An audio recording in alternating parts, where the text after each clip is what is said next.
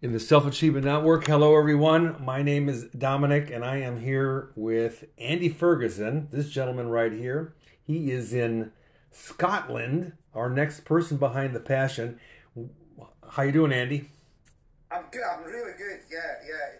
And I'm not just saying that. I am really good. Yeah. It's good to hear. So Andy and I just met like a half hour ago, and if you guys remember, I posted in the Self Achievement Network like, "Hey guys, I'm back. I take most of the year off from my took a little vacation, and so."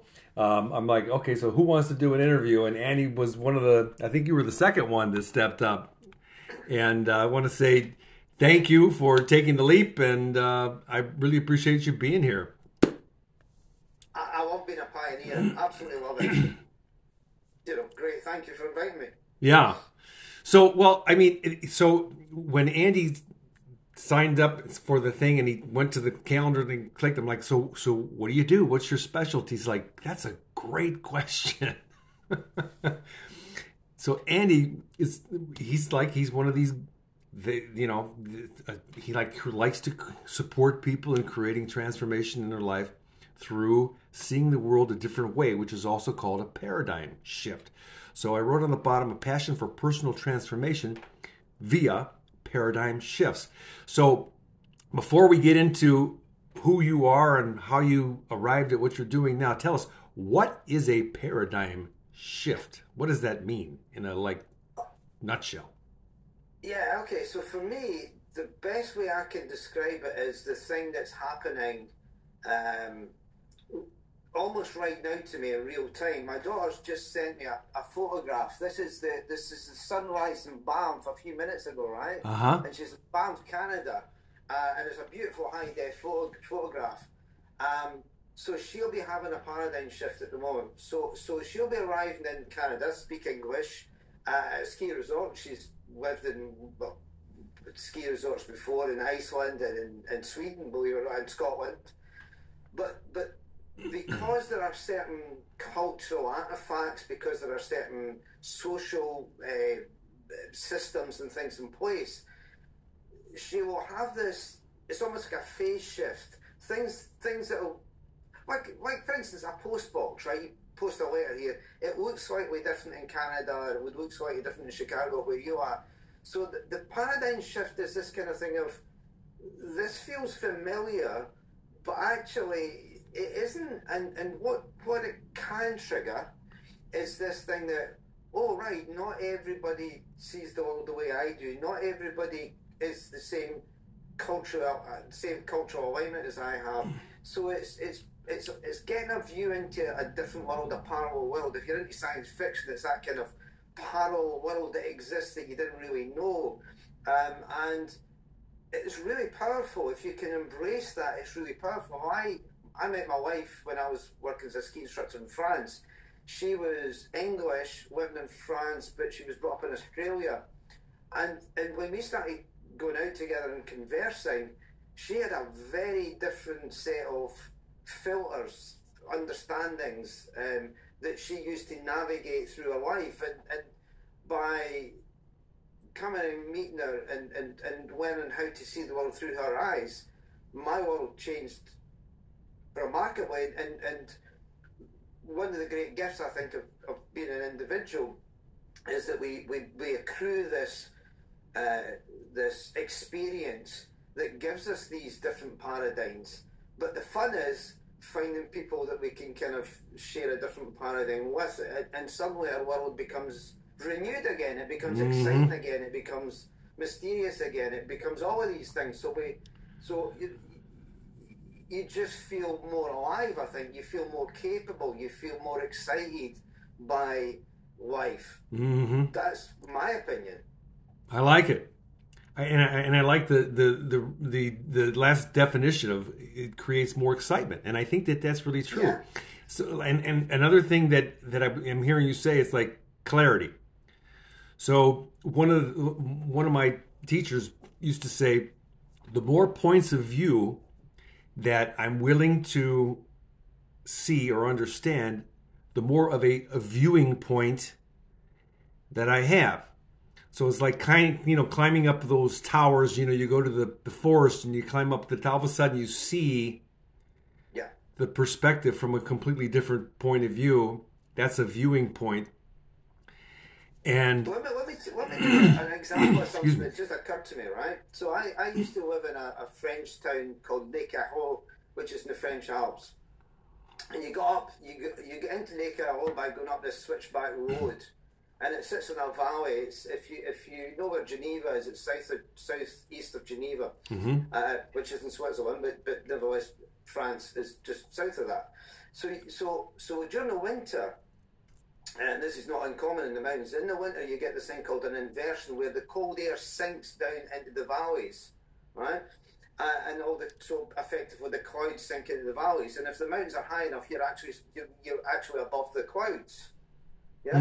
So the ski resort I lived in Les Carreaux, it actually sat for most of the winter above the clouds. And it was a beautiful, sunny, blue sky, warm, radiant. Occasionally it's snow, obviously, because it's a ski resort. But if you went 100 metres or 100, 200 metres or 400 metres or whatever, down into the clouds, and in fact there was a city called Cluse sitting at the bottom of this valley, and for most of the winter it was miserable, and it was grey and rainy and wet and horrible, or it might snow, but you never saw the sun for most of the winter, whereas just above in the mountain it was like paradise. And again, that idea that a lot of people are scared or conditioned not to go above the clouds, right? And sometimes the clouds do sink in us. Sometimes we are so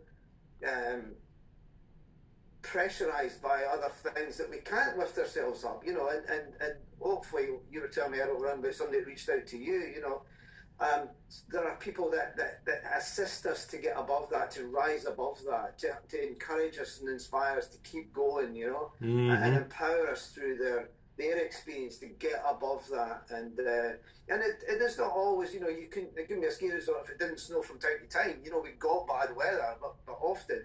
And it was just that particular setting. It's not like that in Scotland, where I also worked, but in this particular bit of France, it was so evident and so in your face that you could either be above the clouds or stuck in the clouds, right?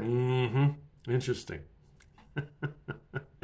and you have a lot of background, as I understand it, with skiing and snowing, and you're an instructor. So yeah, that seems like a really good analogy. I think that's great. I was also just thinking, okay, so like we're both wearing glasses. These are not prescription. These are the kind that you buy that are the magnifiers. Right? Okay. So, but if I take them off, everything is blurry. So if I want to create a paradigm shift, I put them back on, and all of a sudden, I can see clear. And the same thing with with an understanding about a certain concept or physical reality or something like that. When we see more. When we see other perspectives from different people, we also then gain another perspective, which helps us to have this bigger view of the world. Well, we didn't talk about this earlier, but let me give you another word that I really enjoy thinking about and sharing with people, and that's educator, right? Because educator, the root of educator is educe, and educe means to bring out. Right, a lot of us have heard of Sherlock Holmes' deduce, deduction, which means to work out logically.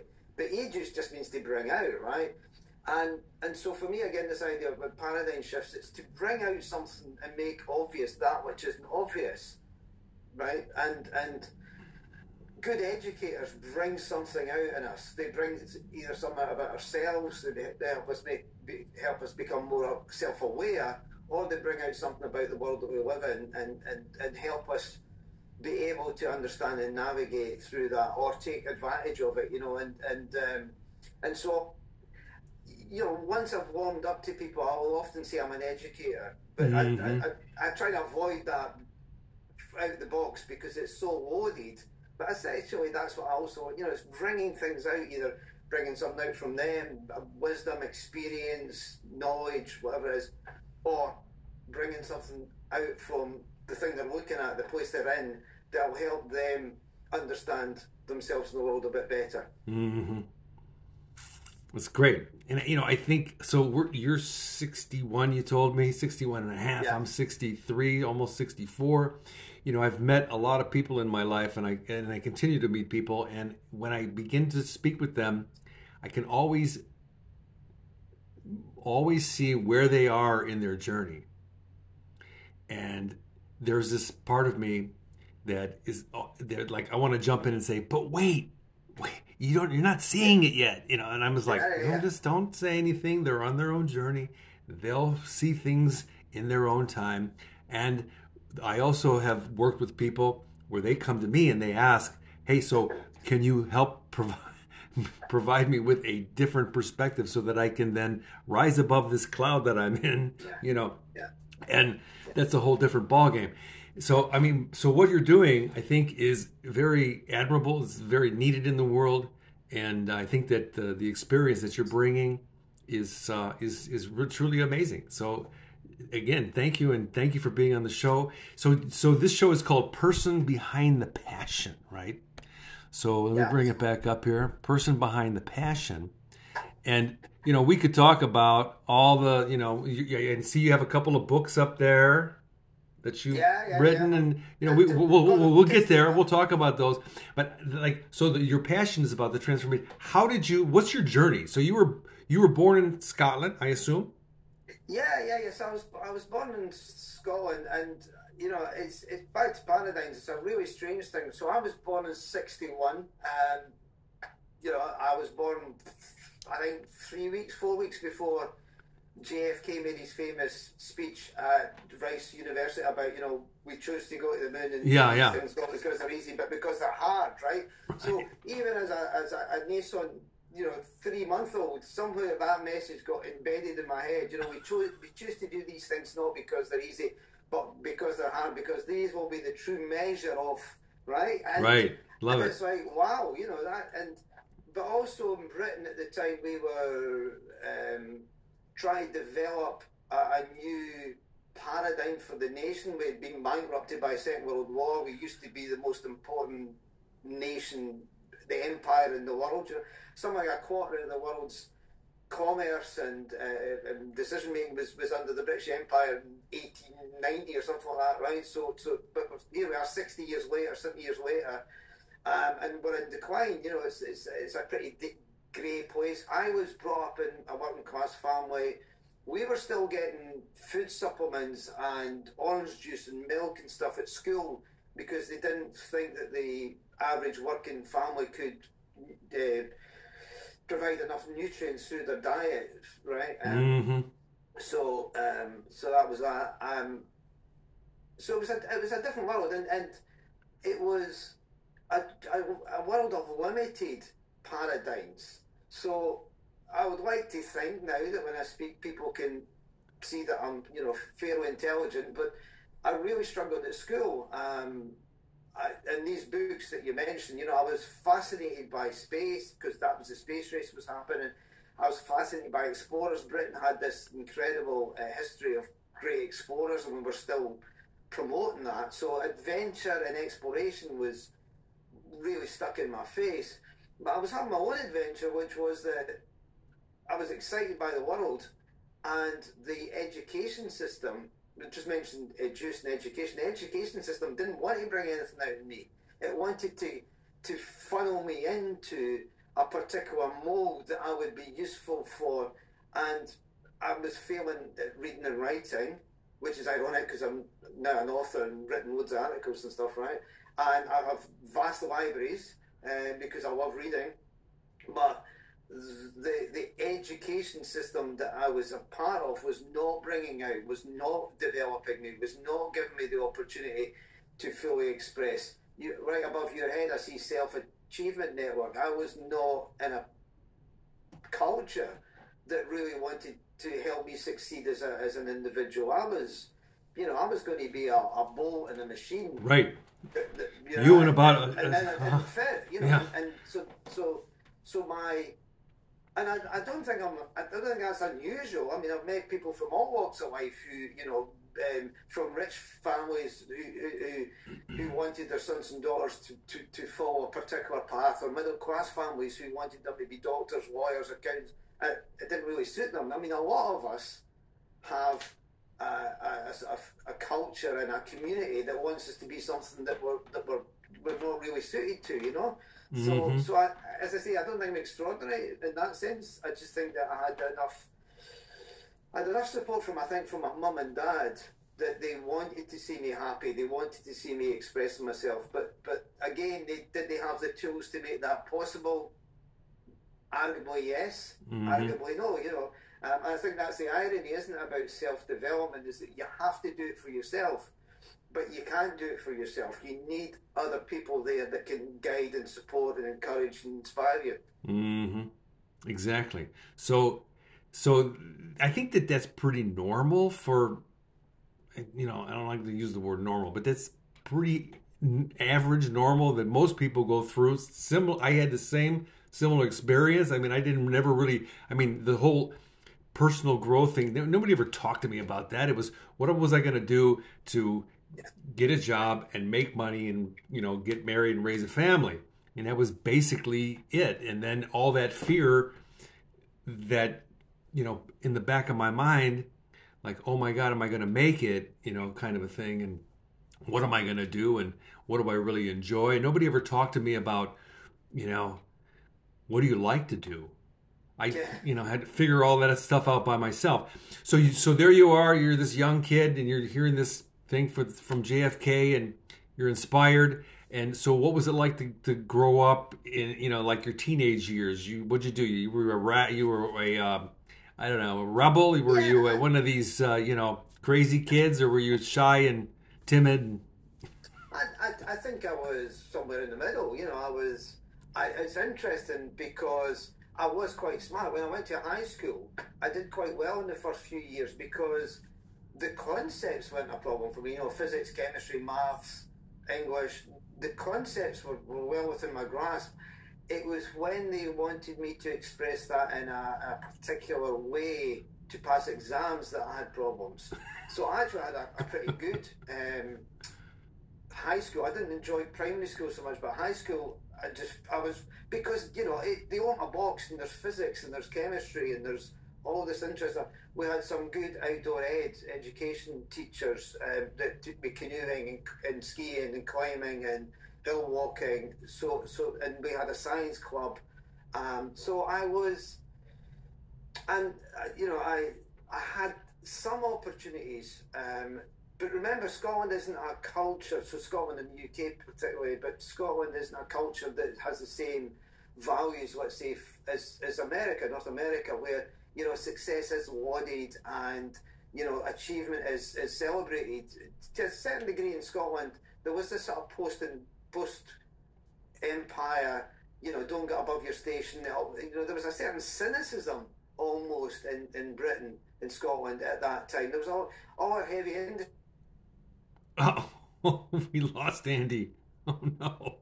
The industries were shutting down, right? So we went from, I'll give you an interesting stat. I discovered in 1895, thereabouts, right, a quarter of the total commercial shipping in the world, so that's all the boats that are moving goods and services about, were built in one river in Scotland, the River Clyde. That's a quarter, right, of all the total tonnage of world. That's how important the heavy industry used to be in Glasgow, which is 30 miles away from where I was living. We went from being the Silicon Valley, the Wall Street, the Washington of the world, to being a backwater. So you have to see that has a big influence, right? Sure. So on the one hand, you imagine that anything's possible, but on the other hand, you see what happens after ambition is bust, right? So I think that really left me in a strange place. But I go back to my parents. Mm-hmm. My mum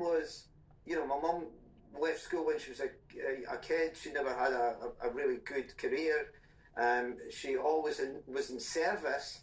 And my father he left school without any qualifications, rose to become a middle management in the telecoms company, a utility company. But my father gave me two guidelines, if you like, right? And one, he said, you know, don't be miserable. Find a happy life, right? Because I think he knew that you're not much good to anybody if you're miserable. Mm-hmm.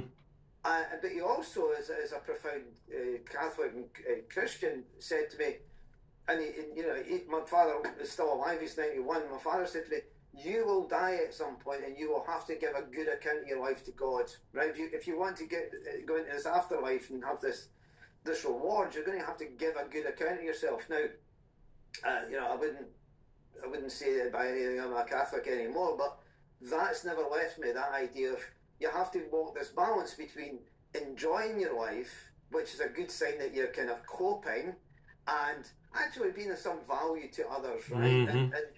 And I think one of the things that I did get from a working class background, all my great uncles and my grandfathers were miners, was a sense of community, was looking after each other, was, we're in this together, right? And of course, there's upsides to that, and there's downsides to that. And if your community is stagnating or declining, it's easy to be dragged down with this. So you have to have that courage to try and move away from it, to express your individuality.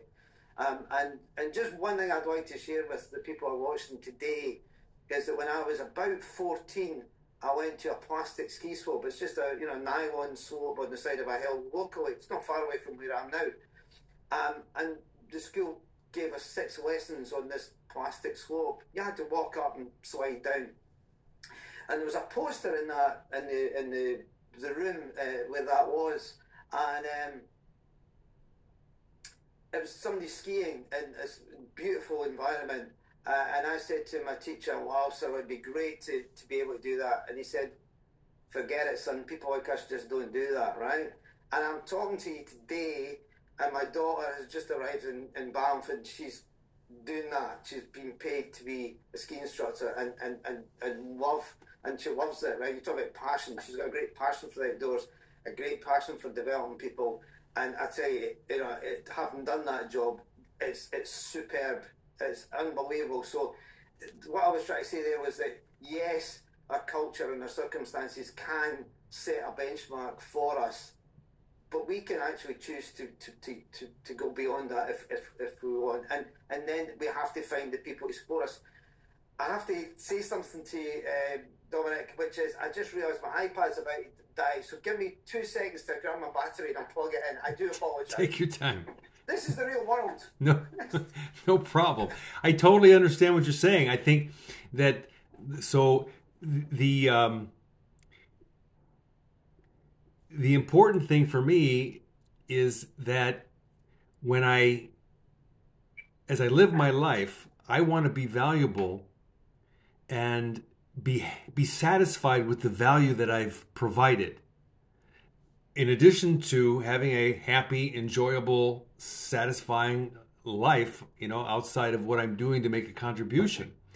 So you're right; it's multifaceted, and I think that goes for for everybody on the planet. I think we all want to have a great life. We all want to make a contribution in some way and use our life so that we feel good about what we've done while we had the time to do it.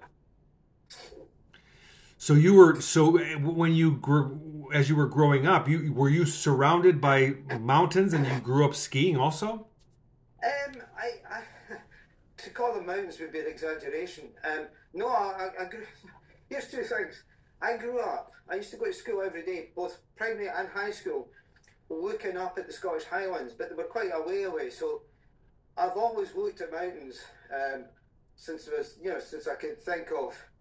And there is something about mountains that really got under my skin. That that as we were saying earlier, it gives you a different perspective. As you walk into a hill system and then climb hills, you get an entirely different. You're forced to have a different perspective.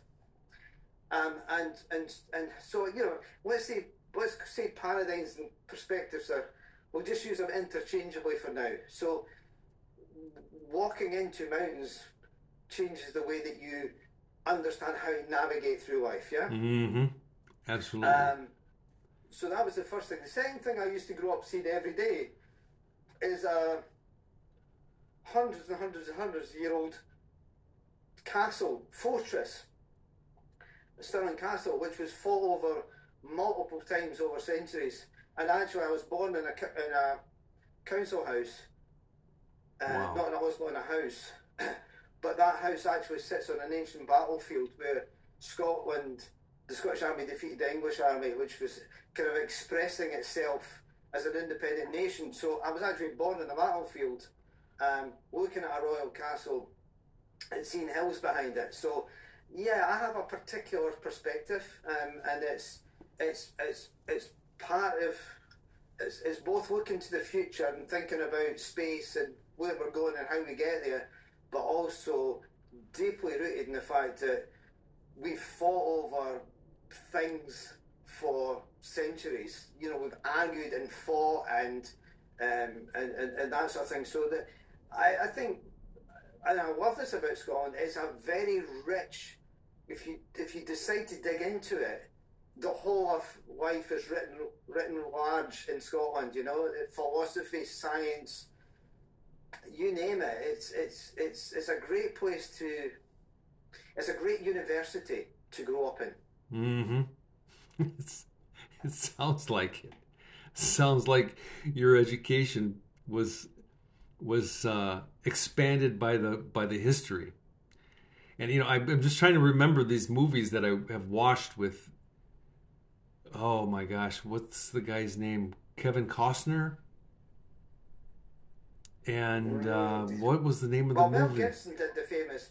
Yeah, Mel Gibson, that was one of them, and the whole Chris there was Pine just did one. right the Crusades and all that stuff, and it's mind blowing, really, that people, humanity, went through that phase, you know, and the brutality and the I mean, I can't even imagine now. Say, you know, president saying, okay, we're going to have a war. Let's get your armor on and your sword and all this stuff, and let's go chop people's arms off. I'd be like, are you crazy? Yeah. Ain't going to happen. Talk about paradigm shifts. No, I mean, you know, it's and that, you know, reading accounts. You live in the land of cowboys, right? We had cowboys before you guys even had a country, and we had people that were driving cattle on foot across mountains and valleys and streams and things for hundreds and hundreds of miles, trying to keep these beasts apart. We had a trade war. Scotland went effectively bankrupt at the end of the 17th century because the English closed the border and we couldn't export beef into England. And that, among various other things, meant that the country was effectively bankrupt, which meant that we had to form an alliance with England. But here's the bizarre thing, Dominic.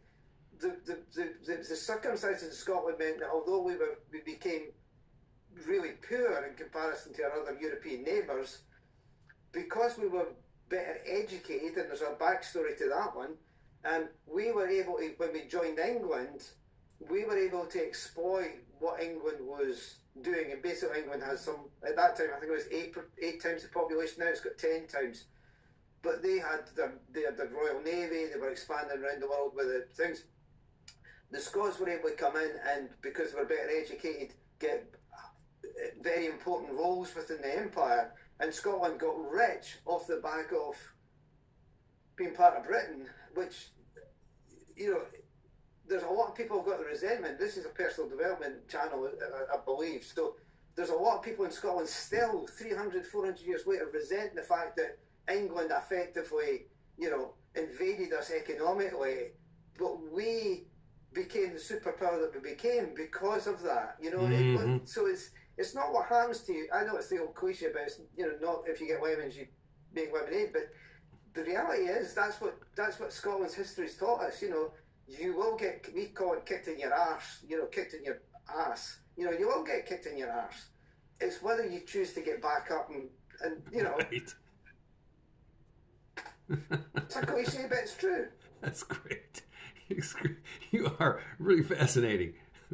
Yeah, I want to know. So, Okay, so I get your childhood. You grew up around mountains. Where did the skiing instructor part, like, how did that get in there? You Oh, you, you shouldn't even go there. So I was talking to my brother Well, last night about this. let me just tell you, we're short on time. We can always come back. Okay, Right. Okay. but So remember I told you about my wife. My wife changed. You know, when I met her, she changed. My brother changed my wife remarkably. And as I say, I was talking about it last night because we don't talk about this. Um, our family, my mum and dad, and my brother and I went on a holiday on a tour around Europe in a caravan with my uncle's family, and it was a great road trip, right? And when we came back, my brother was, you know, that feeling that you get when you've just had a marvelous vacation and you just sunk down. You're like, oh. So he was sunk down, and he looked at the calendar and said, "My next holiday's in January. I'm going on a holiday in January, and you're coming with me." He said to me. So he booked us a ski holiday in Austria, and it was because it was the only thing that was immediate and he could book and we could afford. So we went off to Austria on holiday, and we had such a great time. And I had when I'd left school, I'd played in a band, and then I got sacked, and then I was working in the records office in a hospital because I couldn't do anything else. But I'd walked into town one day and I saw this new hi-fi shop was open. I knew nothing about hi-fi, but I was kind of interested in electronics and I was interested in music. And the guy called George Russell spoke to him and he said, "Yeah, come and work."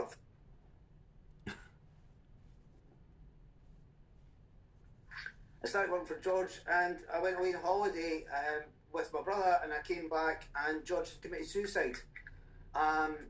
So I was unemployed, and that was a big kick in the teeth. So in the space of about a day, I went from the high of being in this incredible environment, the Austrian Alps, skiing and having this great time, to I was unemployed again, and this great mentor that I thought I found had killed himself. So, you know, it was pretty full on.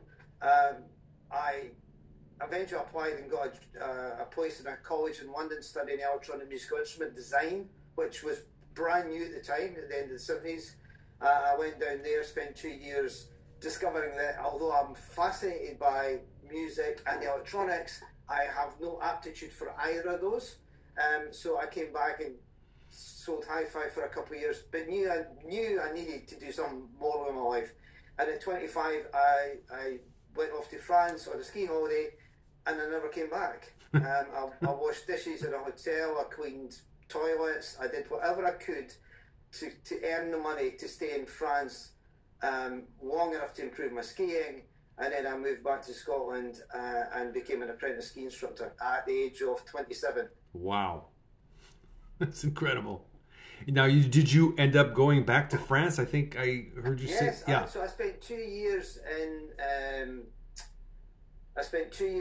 Scotland as a ski instructor, and I knew I'd done the odd thing. I'd done the odd half marathon and things for charity, and I had this idea that I wanted to go on adventures. So I keep saying to you, I wanted to do these adventures. So I started doing more and more things. So in between two of the seasons when I was working in Scotland, I went back to France where I'd been cleaning toilets and stuff. And I ran around. So there's a big mountain called Mont Blanc. It's the highest in Western Europe. Some people say it's the highest in Europe, but Russia's got it, depending on whether Russia's in Europe or not. So I decided that I'd do this thing for charity and write about it. So I ran 128 miles around this mountain in 4 days, up and down, like the height of Everest twice by the time you're going up and down and up and down. And that was really exciting.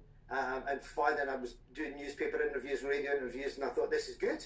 And so the next year, so prior to going back to France, I thought, I've got to up this, right? I've got to up the game. And I was thinking, what have I got to offer? So I had some very pretty female ski instructors that were my pals, and I had a couple other guys, and I said, right, I'll tell you what we'll do. I saw it in that French ski magazine, guys skiing down sand dunes. I said, let's go to the Sahara Desert, and we'll ski down the sand dunes of the Sahara Desert, and we called it Ski Team Sahara. So that was another thing. I mean, that got me on TV and magazines and all that sort of stuff. And again, that taught me the idea that if you can see the world differently, if you can understand other people's worlds, you can achieve amazing things. So magazines are always looking for, good pictures and good stories. Radio, this is obviously pre-internet. Radio stations are looking for people to come on and tell stories, all that sort of thing. So, and then if you're getting people's attention, I mean, this is all pre-internet. If you're getting people's attention, you can get sponsorship. People will give you sets of skis and bindings and clothes and helmets and goggles and all the stuff you need. So when I went back out to France, I hadn't spent any money equipping myself because I had sponsors. And I was a nobody. This is the other key point to make, Dominic. In the world of skiing, I was a nobody. I hadn't won any races. I wasn't, but I used what I call reimagineering. I'd reimagineered something, and I understood that magazines are looking for something different. Sponsors are looking to get people's attention, so they if you say, I'm going to take some pictures of skiing down a sand dune in the Sahara Desert, that's, and by the way, you don't have to pay the budget, you just have to, it's thinking that way, win. How can I create these transactions that everybody feels they get something out of it, yeah? Yeah. So you have photographs, or you were photographed and put in magazines?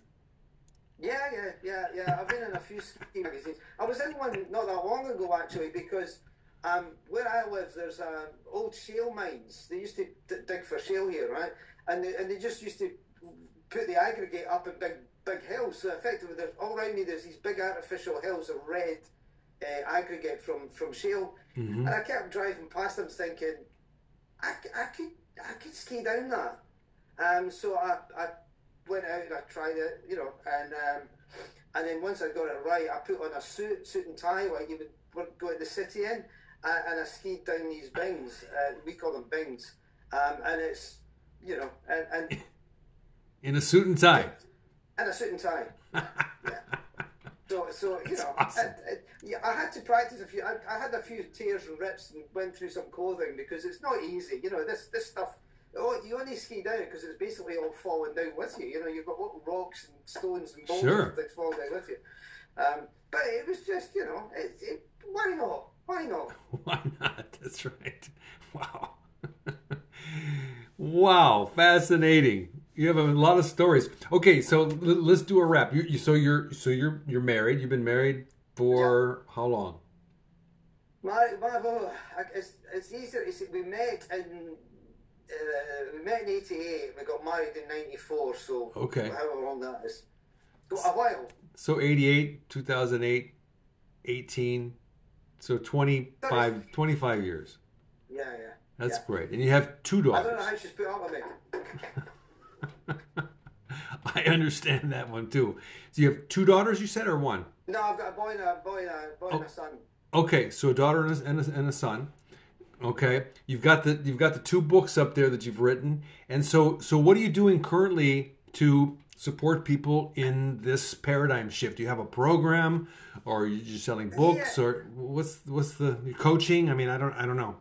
Well, yeah, I think just recently I've realised that there's a lot of people in their 50s, a lot of guys. I mean, in the past I've worked with both men and women, but I think 50 is one of these things where the biological and maybe even the cultural differences become emphasised, right? The sort of midlife or post-midlife experience is different for men and women, and I understand that. So people that are guys that are invested in something. So it could be that maybe they've made a business, or it could be that they've built a family. 50s is that time where physically and culturally and emotionally, all these different factors are re-examined, right?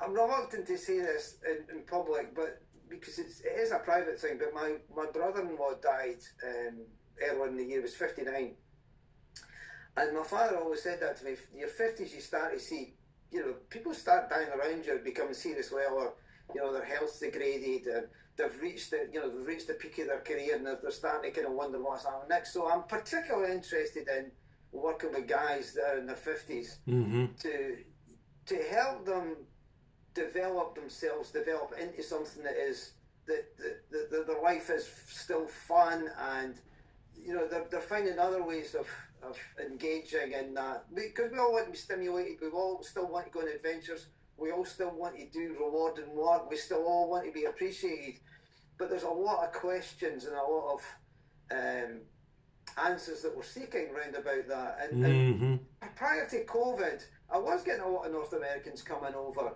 to Scotland, and it was actually quite nice because, that paradigm shift I was talking about, if I take somebody out for a walk in Scotland, even if it's just a day or two, they stay somewhere nice, and I'll take them out one day and take them out another day, and I'll intentionally get them quite tired. Because if you say to someone at the beginning of a trip like that, why are you here?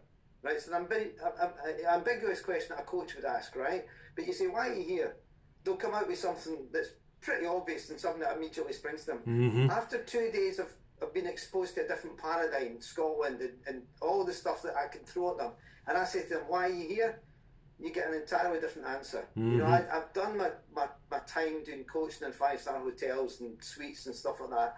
You get them out for a walk in Scotland where the weather's changing every 5 minutes, where the lighting's changing, the history's hitting them in the face, the reality of, I'll take you to a graveyard that's, there's people in there that were buried 500 years ago, and that sense of perspective changing, and it's not just changing the paradigm once, it's multiple things over a day or two.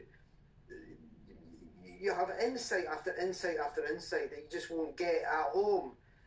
So yes, I'm in any time of year, because Scotland's the same every summer, winter, and autumn or fall.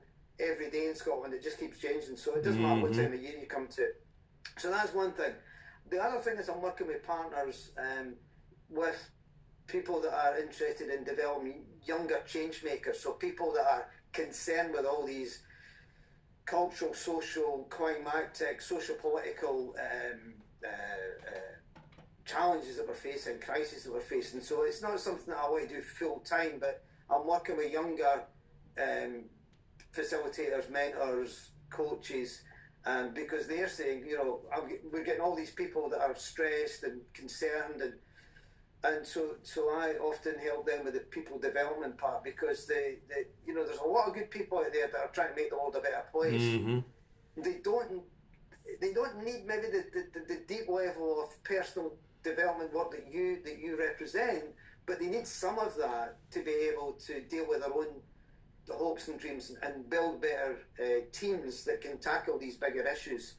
So that's another thing. And then the third thing is really, I'm just going out there and trying to satiate my own excitement for the world. So I still go and do my own walks. I'm still working on adventures. I'm writing a book about my travels. I've travelled about 7,500 miles rather on foot around Scotland the last few years. So I need to write that book. And lastly, I suppose try to deal with the after effects of discovering that I had a serious heart problem last year, which came as a complete surprise, and that changed my life, because I was used to thinking of myself as being invincible, and I discovered that I was millimeters away from having a heart attack. Wow. and had to get surgery to sort that one out. So and that's left me with that reality that I could, if I'd carried on the way I was going, I would have had a heart attack and died. I'd probably somewhere remote. Daughter and I had been planning to go to the Himalayas to do some stuff, and I wouldn't have came back. The altitude and the exertion would have killed me. So I've still got it as a goal. So I need to train. My cardiologist says I'm prepared enough that if I train well enough, I can get back to the Himalayas, which is somewhere that is obviously the ultimate mountain range for all sorts of reasons.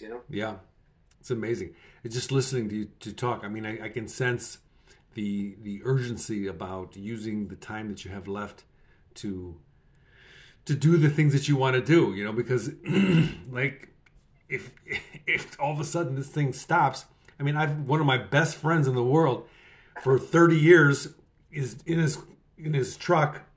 Pardon me. And you've heard these stories before, and all of a sudden he has a massive heart attack and dies. Yeah. You know, and he was only in his mid 50s. And so, Yeah. you know, this is like, wow, such a wake up call. Amazing. All right. Okay. So here's what I'm gonna. We'll leave, I have one more question, and then before we end, before I ask you this question, so if people would like to reach out to you, they can reach out to you with the link in this thread. That's the way to get a hold of you. Right, I'm not saying it, but the best way of doing it is we're in the middle of switching over websites and stuff. But you know, my email is very easy, and if somebody emails me, I'll send links and things. But my email is Andy Ferguson, A-N-D, this is the dyslexic speaking, ANDFERGUSON, Andy Ferguson at me.com. So Okay. it can't be any simpler than that. Okay. Right? And if somebody sends me an email, you know, I can send links back and all, which are up to date, because we are literally building a new website and new back end as we speak. Okay. And I would recommend just when we finish with this interview, you can just go into the thread and just type it in. Hey, if you'd like to reach out to me, here's my email. That way it's there. Otherwise it's buried in the video. You know what I mean? Right. So anyway, all right. So obviously you've been around, you've got a lot of life experience, and you've met a lot of people in your lifetime. Let's pretend, okay, that the entire population, every single person on the planet right now is watching this interview. So we have the attention of humanity. The whole population, right? Everybody's listening. That's a lot of people. What message would you like to send to humanity? Andy Ferguson. I'd like to pass on my dad's legacy, which is being happy and making a difference. You know, being able to change people's lives are not mutually exclusive. You can follow a passion, you can express yourself, you can have these sublime moments, right? There will be moments of despair, you know, I took myself off to France way before it was easy to communicate with people, and was on my own, alone, cleaning toilets, right? But you know, just before we came on air here, I got a picture from my daughter, and it's the most incredible, beautiful photograph. And I know that bringing up my kids wasn't easy. You know, a lot of guys do struggle. We want to go off and do big things and do important things, and sometimes we kind of ignore what's in front of us. And you know, my wife was really good at pulling me back and saying, you know, don't save the world. Just make sure your kids are well looked after. And now you can see what you invest in will be reflected back on you, right? So think very carefully about what you're invested in. And I think you can invest in yourself and the people that matter to you and in the world. And you can, somewhere in that midst, you'll find a way of having a lot of fun, doing a lot of good work, being appreciated and rewarded, and having a great life. And if you are watching this and nobody's in your life supporting that, then email me and I will, because you know, there's 8 billion of us, but one more person living a life like that, having the belief and the desire and the support to live that life, that's what I live for. I want to help people. You know, my life was wasted if I don't have the opportunity to help and serve as many people as I can. That's exactly right. That's great. That's a great message. Thank you. Amazing. Amazing. So, okay, well, I'm going to push the stop button. All right, you stay there. We'll come back into our room, and I want to say to all of you, thank you so much for watching. I so much appreciate it. If you have the desire, want to come and do a little interview with me, please. I'll leave the calendar link in there. You can sign up. And Andy, please, I'm going to leave this in your hands. So anytime that you want to come back, you have the link. Pardon me. So you can schedule your time again, come up with a topic or, excuse me, something that you want to talk about, and then we'll come back live, and then we'll do it again. and start where we picked up. We'll start where pick up where we left off. Okay. Sound good?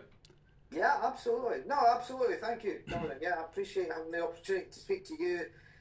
Hearing your story before we started was amazing, very uplifting and inspiring, and so thank you. Yeah, Absolutely. Absolutely. Okay, everyone, have yourself a fabulous day. Remember to stay inspired and have fun. Yeah, have fun. Have fun. That's what it's all about. Okay, excellent. Andy, you are a fascinating dude, man. You've got a lot of great stories. I love it. And I think that people appreciate the wisdom and the knowledge and the little tidbits of advice because it's really valuable. So let's do this again. Well, I've lost you. What's happened to you? I can see you perfectly. Yeah, I can't see you, unfortunately. Yeah, no, I think, one of the things that I was thinking about, Dominic, is,